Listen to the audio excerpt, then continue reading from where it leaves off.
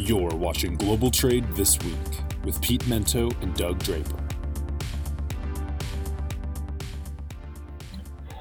Hello, everyone. Here is another edition of Global Trade This Week.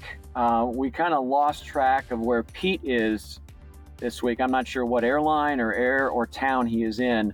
So we decided to bring in the man about town. Keenan is going to join us in today. So Keenan, how you doing? Hello, I'm doing great. Excited that we're hitting fall weather now. It's a little bit cooler during the day, a lot cooler at night. So I'm enjoying the changing of the seasons. Yeah, it is good.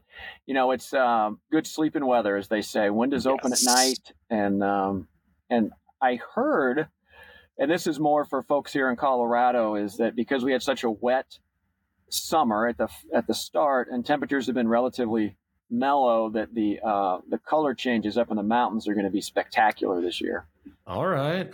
I'm into it. Yeah, leaves are always pretty, and I was hoping you were going to go somewhere about it being a great year for skiing. Somehow that wet summer would translate into a lot of precipitation in the winter. Hopefully that's the case. Yeah, well, we have plenty of time. You're on a split board, and I'm on skis, so there'll be plenty of discussions on winter sports for sure. So that's right. Conditioning season is well underway. I don't know if you've begun your formal training, but you got to make the most of it. No formal training. If drinking beer and eating Cheetos is part of the formal training, then I'm all in. I've been doing that for a while. You're carb loading, exactly. Yeah. Cool. All right.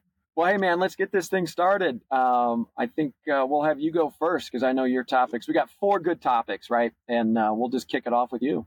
Sounds good. So topic number 1 here I thought was interesting. Mexico remains the top U.S. trade partner in July. So for 7 of the past 8 months, Mexico has ranked number 1 for U.S. trading partners. Now, this has happened before, but pretty consistently for a long time, it's been Canada from the 70s going on up until modern times. And then, in 2015, for a few years, it was China number 1, and then Canada took it back.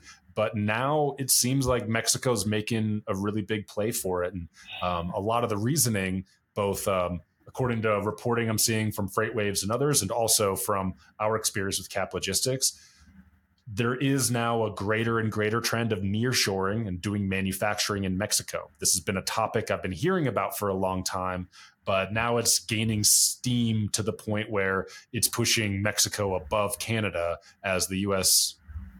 Trading partner of choice, which is pretty big. We're seeing a lot more manufacturing going on in there. Some of it's even Chinese companies just looking to either get around certain trade restrictions or just get closer to limit expensive logistics situations like we saw towards the beginning of the pandemic when all of a sudden container rates were very pricey going to and from China. So they're looking to get a little closer to their largest market and manufacture. But a lot of it's not Chinese. It's just manufacturers from all over the place, whether you're a Swedish manufacturer or German manufacturer. I know of some German manufacturers that are building some facilities and capacities down in Mexico so that they can produce and then sell to the ultimate market here in the U.S. So it's interesting. A lot of these things don't change from time to time. It's, China is our number 1 trading partner, or it's Canada, but now it's Mexico. And so it's one of those things where it makes me want to brush off my Duolingo. Fortunately, at CAP, we do have great people who speak Spanish. I am not one of those people.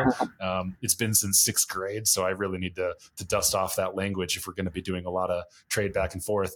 What are your first impressions, or have you been seeing any of this trend leading up to Mexico being our number 1 trade partner? Yeah. I saw that there was. I think it was a FreightWaves article that you and I both caught. So the first thing that comes to mind is when you said ocean freight was rising. I think you needed to put an F-bomb in front of that statement, which would have the emotion of how people dealt with insanely expensive ocean freight. So I just wanted to say that for starters. It wasn't a little bit. It was an order of magnitude from 3,000 to 30,000. It was a big increase. It's just unbelievable. I mean, that's a whole nother podcast, but it's unbelievable whenever you just said that number. I mean, you never would have thought of that. So the other piece that caught my attention is that, nearshoring and right shoring. Friend shoring is a term that I've heard recently. It's been talked about for a long time, and it's always, people have hyped the benefits of it. And I think another accelerator of COVID, right, was to push that and make some of those forecasts true. And we're seeing that now, right? Now, is there one gigantic industry that has just popped immediately that says that's the reason why? No. But, I think we're starting to see it. And the fruits of it, if that's the right word to use, I think, is that sustainable? Is there just a blip there, or are we going to continue to see Mexico right at the top for U.S. trade partners or not? So, number one, I'm glad that the talk is now statistically being shown. It doesn't seem like there's one juggernaut piece of business that has caused that, which to me is good. That means all of these, small, quote unquote, and medium-sized companies that are moving is pushing the envelope, right? So that's pretty cool. And it'll be interesting to see what happens in the near term. It's trending for the year. We'll see what happens. We still got 4 more months left, or 3.5 months. So, yeah. Absolutely. And I mean, we do plenty of business with Canada, but yeah, it has been increasing with Mexico, and great points. I agree with you. From what I've been observing, it's not one major country or one major industry. It is a lot of countries, and it is a lot of industries increasing their manufacturing.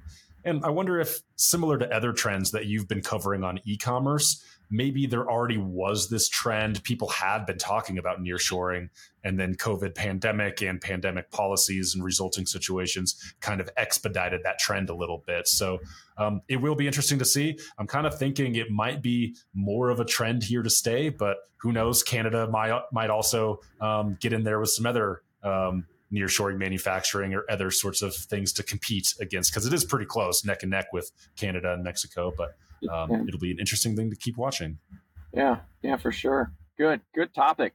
Good topic to kick us off.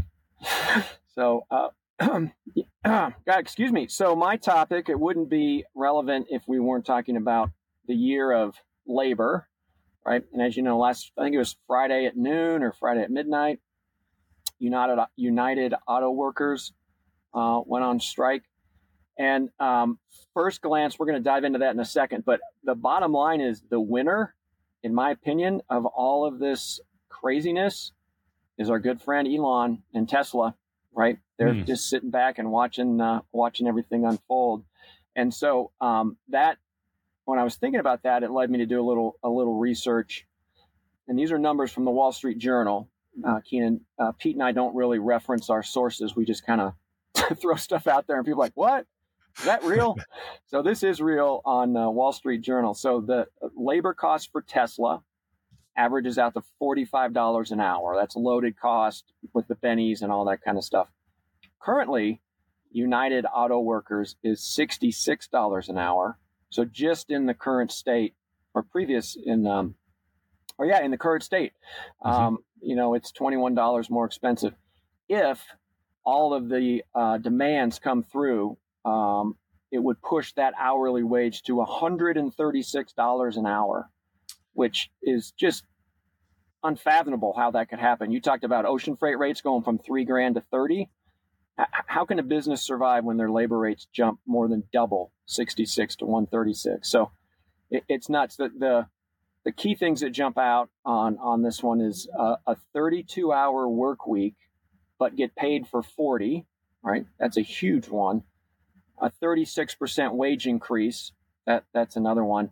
And then there's eliminating compensation tiers and restoring cost of living increases, extending retirement and stuff. Those are all kind of manageable. But the two big ones is working 32 hours and getting paid for 40. And the other piece is, the wage increase. Two comments on the fallout of this. Number one is there's only, I guess, 3 manufacturing places in Michigan, Missouri, and Ohio, one for each of the big 3. So it's not the whole enchilada, and it's not the whole, all of the auto workers. So it's just dabbling. And I've heard that that's the case because they are getting strike pay. And if everybody went on strike, that the coffers would not be able to sustain strike pay for everybody. So I think it's going to be little blips and figure out where the pain points are and go from there. Strike pay is only $500 a week, which sounds good the first couple week or two, and then reality strikes in that food needs to be on the table and gas needs to be put in the truck. So we'll see how that goes. And then the other piece, obviously, this is logistics, supply chain, and global trade, is what happens to the supply chain. I think if this thing calms down and gets resolved in 20 days or less, I don't think we're going to see that much of an impact beyond that. The things I've read is it could start really impacting. And the final comment on this, Keenan, before I'll have you chime in on your thoughts, is that there's going to be panic buying. People aren't sure what's going to happen. And if you're on the fence to buy an automobile, you're going to do it now. And that's also going to raise the already extremely high prices on pre-owned and used cars, right? So I think that's what's going to impact the consumer out there is panic buying. Used cars are still going to continue to creep up. And I think we'll be cool just as the supply chain goes if this thing lasts less than 20 days. Beyond that, that's a whole nother topic. So I don't know. What's your take on all this? As I'm not an expert in labor law, or I guess we're in a lot of unprecedented situations anyway. So maybe Pete or others have had experience and can read what's going on. But ultimately, the companies can't handle not having workers, right? And there's no ready supply of robots that's going to replace everybody. So they're probably going to have to come to an agreement. It's only going to get more and more painful as production lines are down for longer and longer and longer. So my amateur prediction would be that they will reach an agreement. I mean, it's already started to strike, so it's gone hot, so to speak, but they will eventually get an agreement, whether it's fully what they're asking for or even more, who knows? They probably will end up being paid more, just kind of the trend we've been seeing lately with other union actions, labor actions.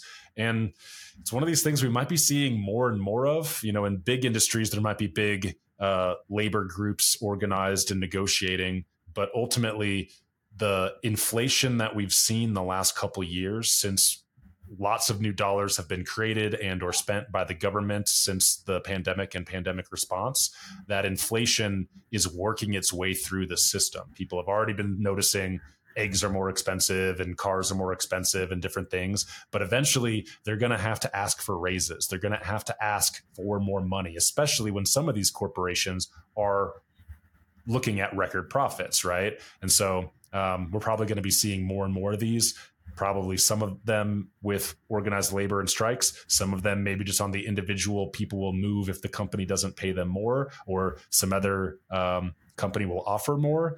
And it's interesting going into potential recession the second half of this year, early next year. Maybe the United Auto Workers are doing it at the right time. It could be a good time for them as opposed to 6 months earlier or 6 months later than what it is right now. So non-expert opinion, it seems like they've timed it pretty well. I think they're probably going to get what they're asking for. Yeah, that'll be crazy. But you had a good point. It's like this wave from COVID, right? All of the labor issues this year have been transportation related, right? And I think we made mention, I don't know if it was before the show last week or not, but, I've had people say, gosh, when COVID hit, how many days did you not work in the office, or, how did you do it? And I'm like, 0. I was like in the office the entire time practicing safe distancing. But like I said, you can't virtually ship a box, right? So you can't deliver a box without a truck and a driver and all these things. So during the pandemic, all of these entities were still on the front line, and now it's come to roost, if that's the right word. So it'll be interesting. Interesting for sure. And just a funny aside, you had mentioned the Wall Street Journal.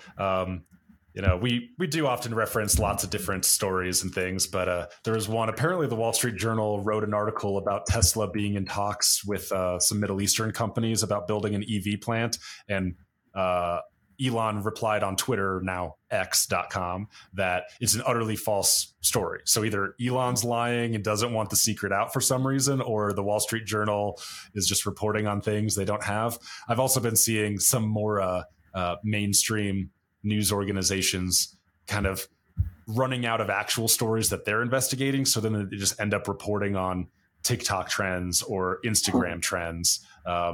Maybe I'll just use that. I didn't come up with a halftime ahead of time, so I'll save that for my halftime.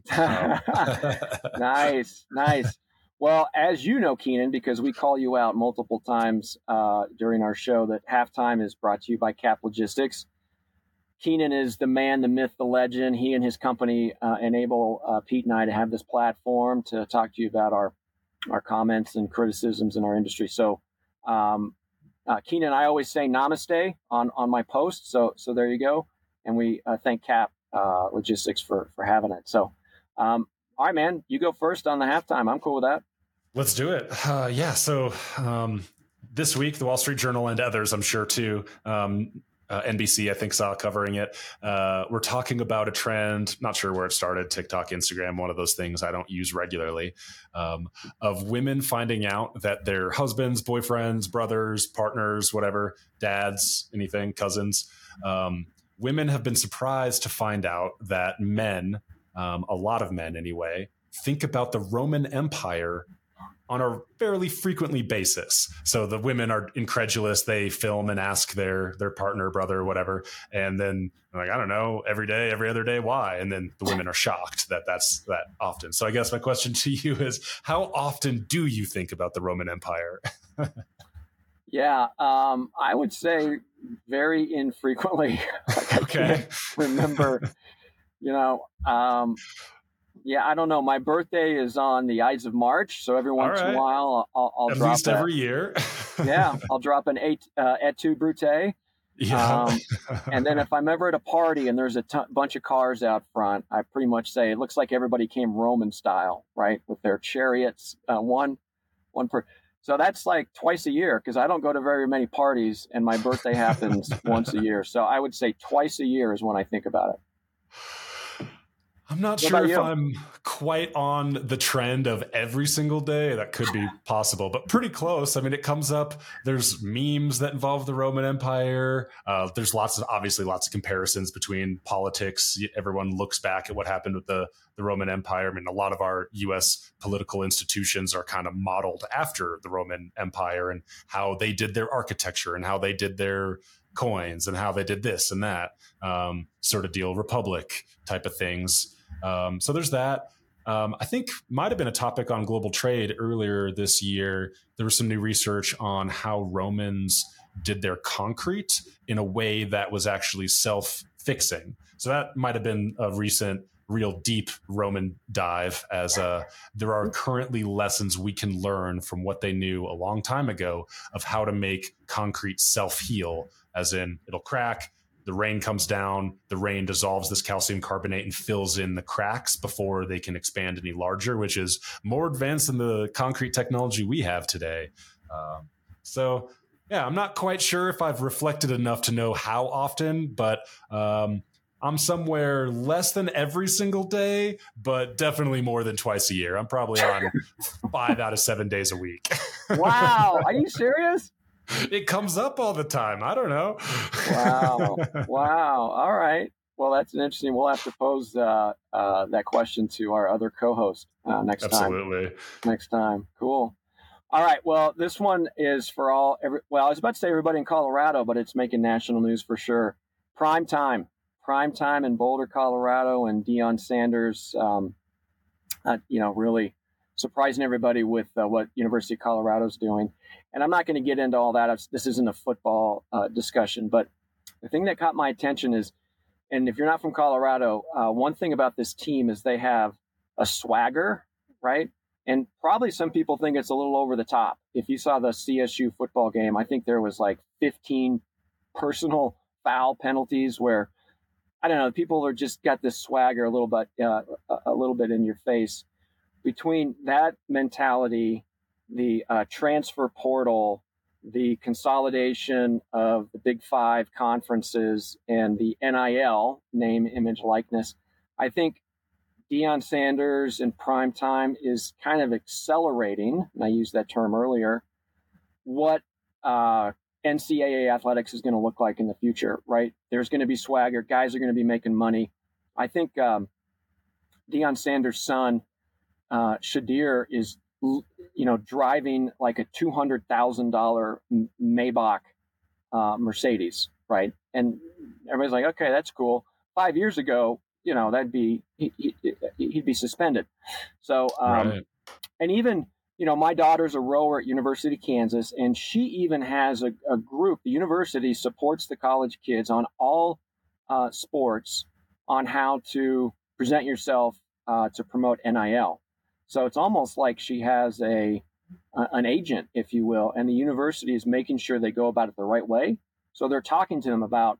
I think there's like this kind of Facebook page that you can set up for as an athlete to promote your NIL status and things you could bring to the table. So anyway, the halftime, and my whole point on this one is I think what we're seeing in Boulder, Colorado, and the craziness, the excitement around prime time is just a precursor of what modern day NCAA football is going to look like. Very interesting. Yeah, I know there have been major changes on the rules there. I don't actively watch sports, so I haven't been observing it. So my baseline is still set where college athletes are not driving around multiple $100,000 cars because that is not allowed, but maybe that is allowed now, and it's a different sort of world.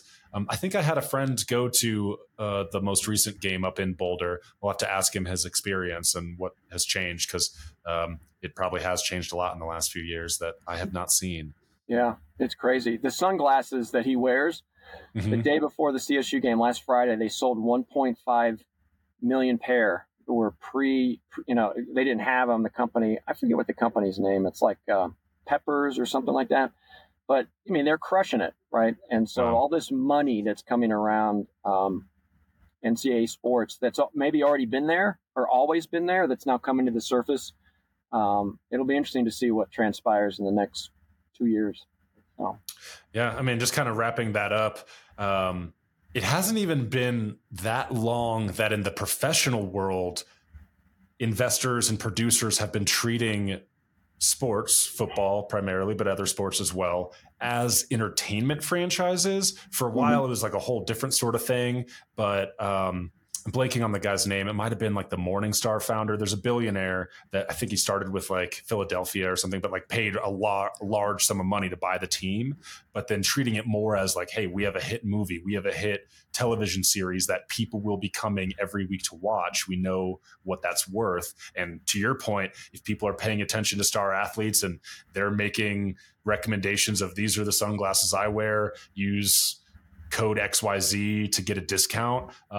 Those types of influencer marketing campaigns can be highly effective. And so there's a company that sells glasses or any other thing, they will probably try to work with these athletes to reach that audience. So it's connecting buyers and sellers in ways that we haven't seen in the past, and it's still relatively new with the professional sports and Disney getting on board with ESPN acquisition and what we've seen there. We're probably going to see that more of that process filter down now that the rules have changed in order to help student athletes be compensated, because I mean the stuff was happening anyway. It was just under the table, and so now hopefully it's a little more above board. People get to see what the rules are and play fair. Yeah, good. Very interesting. All right, I'm making a U-turn here. Excuse me, and we're going to get back on track with global trade this week. So I think you started with your first topic, so I'll throw the ball back in your court. What you got for topic number 2?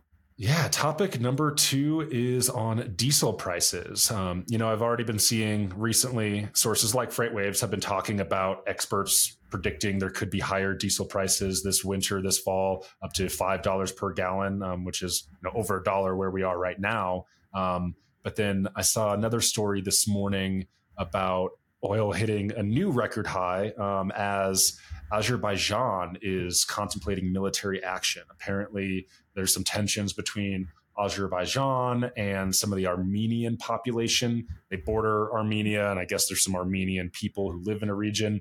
I'm not sure of the details, but apparently there's been some terrorist activities or threats or tensions, and now anti-terroristic activities and tensions. And this is only further increasing speculation that there may be a tightening of supply. There's already OPEC and limitations and quotas being controlled and keeping prices in a certain area. You have that, and then add on some unexpected military conflicts, like a new terror war on terror type of situation. It's flirting with $100 barrel again. We're sitting at 95 last I saw here, WTI crude. So this sort of stuff has impacts on transportation, obviously, and all the industries that we serve. So wanted to see if you had been hearing about this potential $5 diesel price for a while now, or if you had heard of the Azerbaijani anti-terrorist activities, but that seems to be what investors are currently fearing and are bidding up prices of oil right now. Yeah. Yeah, I've heard a little bit about it. I've never heard pegging a number to the fuel, like you said, $5 for diesel. I've not heard that, but I have slowly watched the the cost per barrel jumping up, and it makes national news and everything's crazy when it bumps over 100, and we're right there. So the two comments on that, and then we'll move on. But the first one is that logistics companies made a very strategic play. It could have been 25 years ago to separate the cost of the activity of delivery and the cost of the cost of fuel, right? When I started my career at Airborne Express, and if you're over about 45, I'm sure you've heard of that company. If not, they were acquired by DHL years ago. But when I was at Airborne, it was just a flat rate, right? $10 to get you here or there.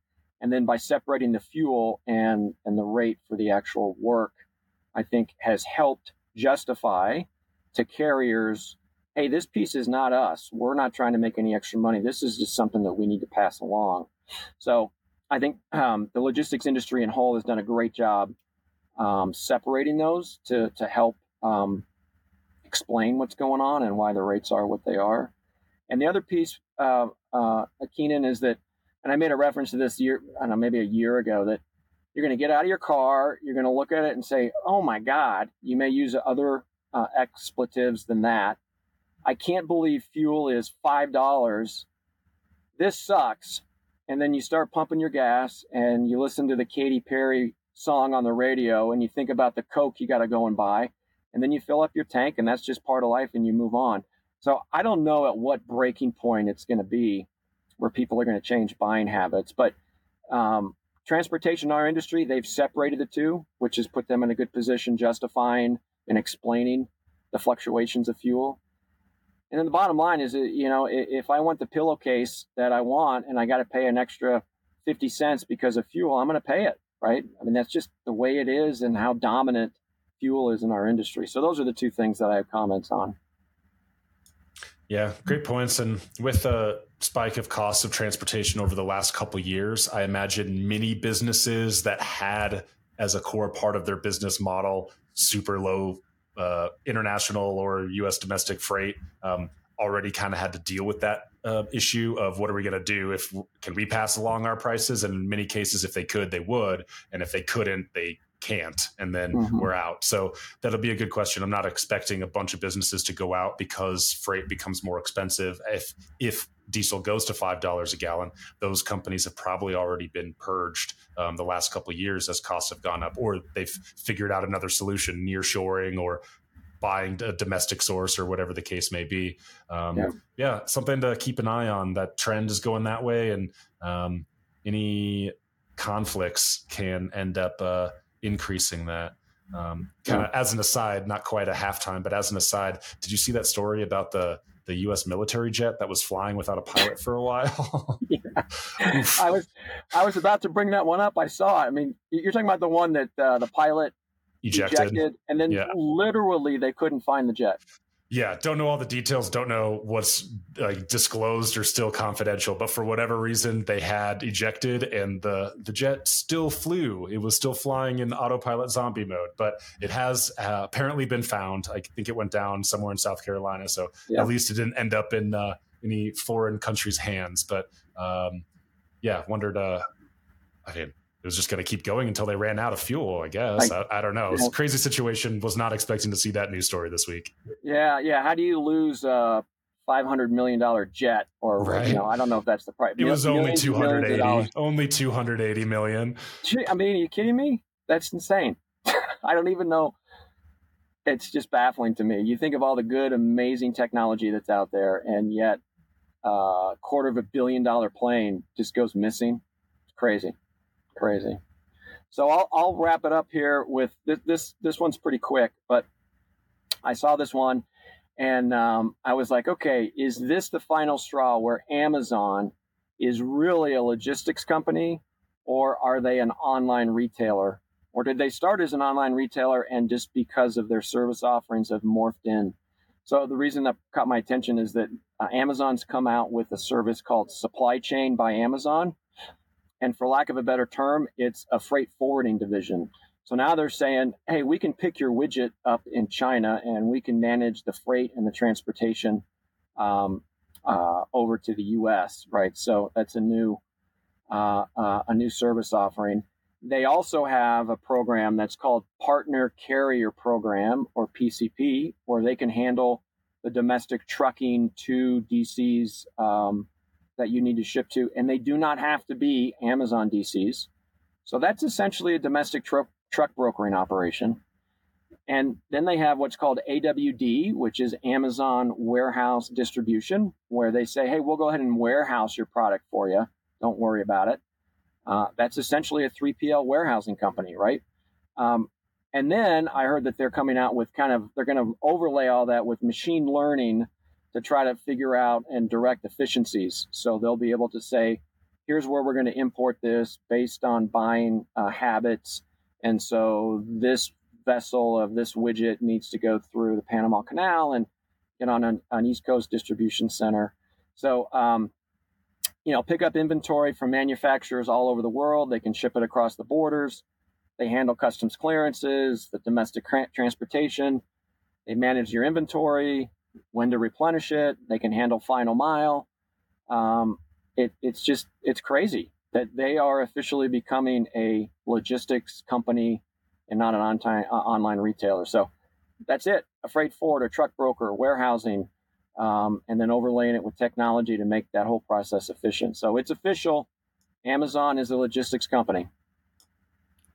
Wow, quite a move. I don't follow Amazon super closely, but just in learning from you and Pete over the last several weeks, months, I had heard that, they'd made big moves acquiring assets, and then they kind of pulled back a little bit. So they grow and expand and then pull back and keep just the parts that are working well for them in Amazon's supply chain needs. But now it seems like they're growing again, but then not just serving Amazon. I mean, maybe Amazon will get special treatments and rates or just better network availability of assets, movable or warehousing, if they're also serving other companies. It's an interesting move. They're actually becoming a logistics company. Very interesting. Yeah.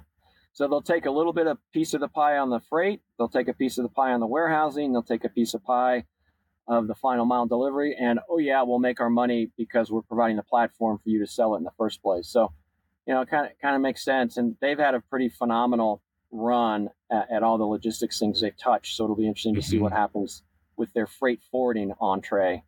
So definitely a space to watch. They've had some notable big failures of investments. Do you remember some of the Fire stuff? I can't remember. I think they kept some of the brands, but they tried to make a Fire phone and stuff, and that never quite worked out. So they make big experiments, but I think something that Amazon does well compared to some other big tech companies is they'll try experiments, but then they'll see if they're working or not. Oh, no one wants an Amazon Fire phone. Okay, we axe that. We move on. Memory hole it. People won't remember. I did somehow, but most people won't remember Amazon even tried and failed to do a smartphone. But for the ones that do work out, they just become a new thing. Oh yeah, Amazon, of course they have Amazon Web Services, and now that's making a good chunk of their profit.